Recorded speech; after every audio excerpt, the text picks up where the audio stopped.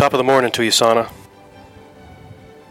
That's you. That's your cue to say something when I speak, especially when I use your name as though I'm addressing you. That's your cue to speak. Good morning. Good morning. How are you? Never been better than this. Really? Yeah. In 41 years on this earth, you've never been better than you are right now. Past 3 years, knowing you today, I feel really good Okay. because I'm gonna be a bachelorette.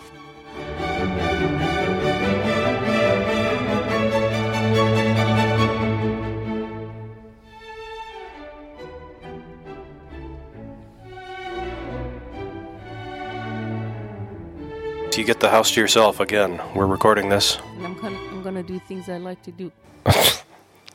Like call your husband. Stuff that I like to do. Like FaceTime with your husband. Yeah, when my husband's sleeping, I will do other stuff. What do you do when I'm not here? I do spa. I will go and do shopping. I'll go to Hanoi and go to some cool places. Like what? Like some coffee shops that I want to try. Coffee shops? Yeah. What's wrong with the coffee shops here? There's nothing wrong, but I just want to get away. Okay.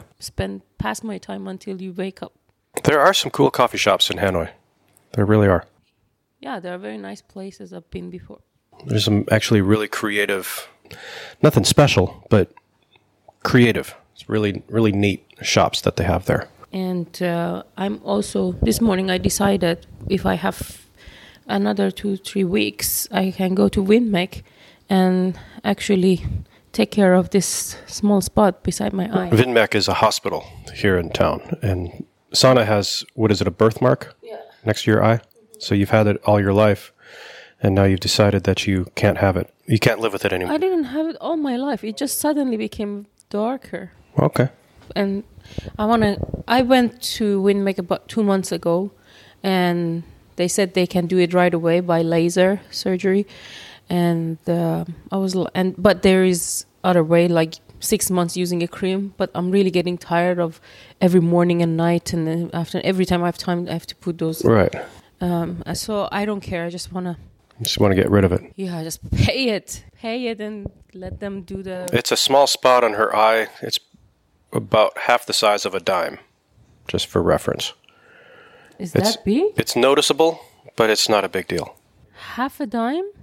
Half of a dime, yeah.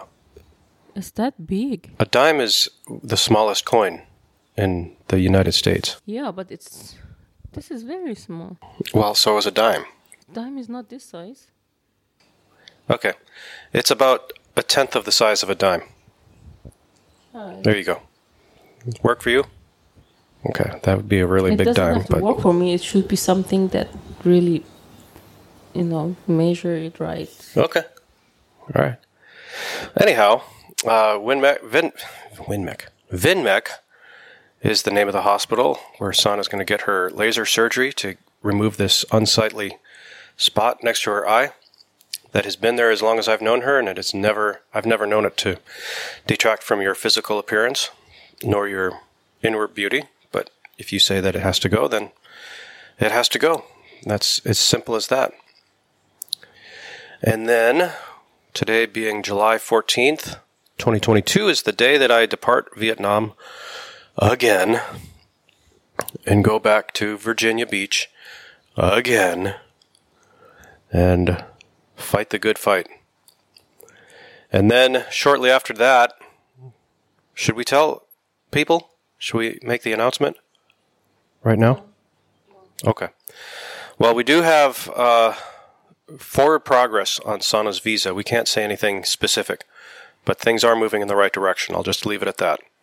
So we have a lot to look forward to. Although I am departing and leaving you, it's with more optimism today than we've experienced in the past. So it's not a bad day.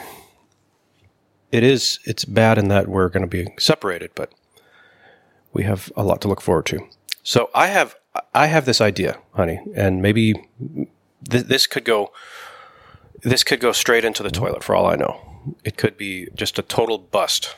But I think that I want to teach you idioms of the American language. Sure. And I'm open to and I want learning to I want to make that a regular feature of our show. Is I just teach you an idiom. Sure. And what I want to teach you today is the phrase, never look a gift horse in the mouth. Do you know what that means? Yeah. What does it mean? That means never look at a gift in the horse mouth. Okay. See, That means if you're dealing with a horse, yes. don't expect positive things come out of it. It's not exactly what it means. It's a good educated guess, but it's not exactly. It's a phrase that when you get something like an unexpected, something good happens to you, and it's not expected, and it seems like it's just out of the clear blue sky, you say, I don't know why this happened, but I'm not going to look a gift horse in the mouth.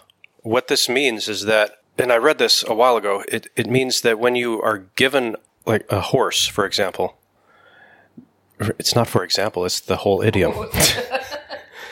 But if someone gives you a horse, what you would do, like if you're buying a horse, you would look in the mouth. You want to look at the teeth, look at the gums, and see if it's healthy. And then you decide, do I want to buy this horse? Mm. So the idea is, when you are given a horse, well, you don't look at the mouth to decide whether or not you want to have it, whether or not you want to keep it. If you need a horse and someone just gives you a horse, you don't look it in the mouth. Of course not. Right. You're talking to somebody who from childhood want a horse. And you remember, you told me in 2019 you're thinking of getting a farm. Mm-hmm. So when I come to US, I can have a farm and a good house. And you said you're going to make sure to get a horse for me. Mm-hmm. Well, that's why we have this business, so we can do business and earn revenue so we can buy that farm and get Sana her horse. I always wanted a horse. And then when I give it to you, are you going to look it in the mouth? I will look at your mouth. You're going to look at my mouth. And then decide if you want to keep me. Okay. Okay, yeah, like I said, I don't know about this this exercise on the show. This could come back to haunt me. Well, here's another idiom. It's been on my mind, and it's a little, I just find it a little weird to hear it. And it's so common, and it's something that I've heard so many times, and I never really thought that much about it. And it's the phrase, when life throws you a curveball. Have you ever heard that? Yes. It's very common, I think, among foreigners too. Yeah, so what comes to your mind when you hear that phrase, or what does it mean? Life is ups and downs, and you can't always think it's going to be straight and the way is paved for you. You have to also expect you will go into curves as well. How are you going to deal? And if you go into the curve, you cannot see at the end of the line. You have to actually pass the curve to see what is the other side. So it depends on the quality of a person in life, how they're going to look at it, how they're going to use that to reach to their goals and be successful. Yeah, and I was thinking about it this past week. It's not like it's a real problem that people see it this way or people use that phrase. I'm not trying to fix the universe here. It's just something that I was thinking about. And I realized that, of course, it's a baseball analogy. When you're up to bat, you're expecting fastballs, or you expect the ball to go straight over the plate, and you expect it to be a certain way. But then the pitcher will throw a curveball. It goes up, and then it curves a little bit, so you can't track it as well as a fastball. That's, like you said, that's the idea, is it keeps you on your toes, right? Something happens that you don't expect, or it just comes out of the blue, and you have to deal with it. And people say life throws you a curveball. And I realized this past week that a good batter, a good baseball player who's up to bat, they're going to be expecting curveballs. They'd be foolish to sit there or stand there in the batter's box and just expect that the pitcher is going to throw something that they can hit. Mm-hmm. The pitcher's job is to throw it in a place where you can't hit it. Mm-hmm. That's his job.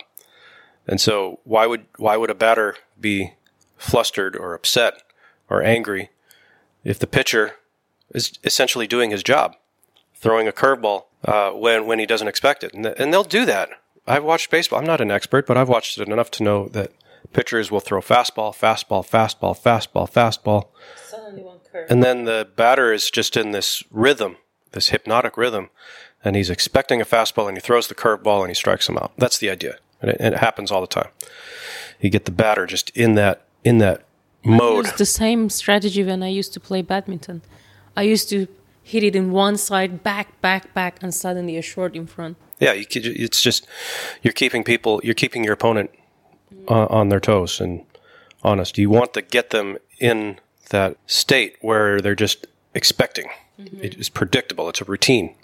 We have seen this also in the most recent episode of Better Call Saul. So what I liked about this episode was how two drug lords, or let's say mafia, they could read each other's move. So, for example, Gus, with one simple question, would know that the reason why Lalo sent Kim instead of the guy, because Kim is a very smart woman. If Kim was with him in their house and he would stick Kim to the chair or chain Kim would find a way, that woman, to rescue himself. But Jimmy, according to Lalo, is dumb. Even in the Better Call Saul, most of the time, he was portrayed as a very dumb person. So he thought what Jimmy told him, suggested him to send her, is better idea, because she's loyal to Jimmy and she would do anything for her husband. But a man would chicken out, maybe do something wrong. And his idea was to keep Jimmy and chain him to the chair to go for his mission, because he knew at the end he's going to kill Gus. None of those two. It was just his plan. But at the same time, all these master plan was read by Gus by one question. He asked him, what was their purpose to come here? Said, because Lalo said I have to go and kill this short guy with the glass and black. Actually, it was not me. He asked Jimmy and said, so why are you here? Said, because Jimmy told him to send me. And he said, and he actually Jimmy could change his mind like that? And she said, yes. And he didn't want to hear Kim anymore, because with that, he already read from A to Z plan of Lalo. Mm-hmm. You know? Well, he realized from Kim's statement, like Gus knows his enemy probably better than his enemy knows himself. Mm-hmm. And Lalo is his absolute sworn enemy, out to kill him. Mm-hmm. Not just kill him, but destroy everything that he's worked for in this drug empire. It's funny to use these terminology describing these narcissist drug people. Anyway, he realized, wait a minute, this is Lalo we're talking about. He doesn't get talked out of anything. If he has a plan, he's going to stick to his plan, and that's it. So when he heard the words, he talked Lalo out of it. Immediately he knew he had another plan. This was a false flag right here. Mm-hmm. Like, you were here to distract me and my people. Mm-hmm. And that's when he realized something is up, and he went to and if you're a Better Call Saul fan and you haven't seen episode 8 of season 6, my apologies. I'm going to put a spoiler alert at the very beginning of the show notes, so people don't get their experience ruined. But he realized this was a false flag to distract me and my employees. We have to go to the laundry, and then what happened happened. Yeah, honey, you know why I talked about this? You might be thinking, why all of a sudden talking about all these? Because you talked about how the really professional baseball players know what's coming for them. So I think it's not only in sports and also in every aspect of our life. Even you're into a evil act or career like that, or you're in a very clean career path. Like podcasting. Yeah, this curveball. This curveball you have to face. Everybody have to face it. And if you are not trained, experienced, and professional, you will lose that. Exactly, and that's my whole point. Is the whole idea of life throwing you a curveball, and you use that as an excuse for saying, well, this didn't get done because life threw me a curveball, or we couldn't accomplish this because we had a curveball thrown at us. If you're a professional, you expect the curveball. But professional hitters, they get fooled by the curveball, and they got to take the walk, as they say, from the home plate to the dugout, and the camera's following him. It sucks. Anyhow, all that to say is that I don't use that phrase very often. I don't think I've ever used it. And the more I think about it, the more I realize life is curveballs. Like life is not placid thing where you're just throwing juicy fastballs across the plate that you can hit for home runs every time. Life is curveballs, you know? So don't get upset, and certainly don't use it as an excuse for not fulfilling your mission on this earth because life threw you a curveball. It's life. We've all had things thrown at us, and you have to react to it. Respond, react. Really, you want to get yourself in a position where you're not reacting, but you are responding.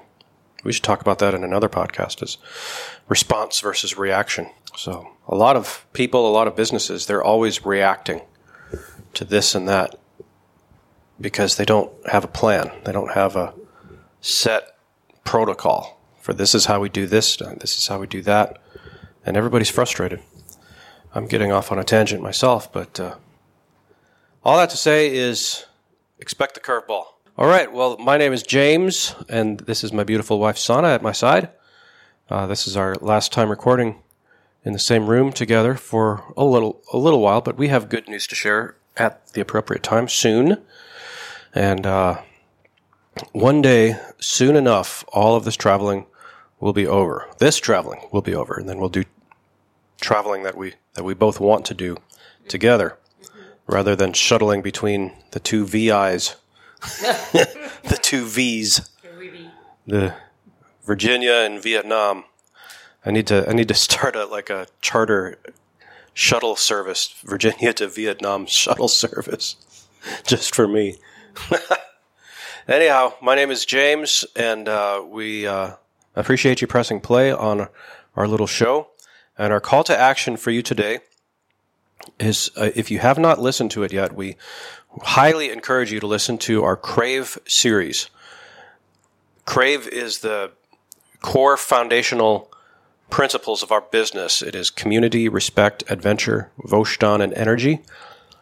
And Sana and I put together a recording of each of these principles, and it's fun, and they're really lighthearted, and I personally think that they're really interesting and a lot of value to be gleaned from them. So if you want to check it out, here's a URL for you to go to jnshub.com, jnshub.com/crave. And that will take you to the page with the recordings, the Crave recordings. So that is your call to action. If you have not listened to that yet, then by all means do so. We have a weekend coming up. It's perfect to take a little bit of a Saturday morning walk around the lake, or maybe put it on 1.5 speed in the car and have that be your commute. It's really fun. We enjoyed putting it together, and you'll enjoy listening to it too. So jnshub.com/crave, and we will be in your earballs soon.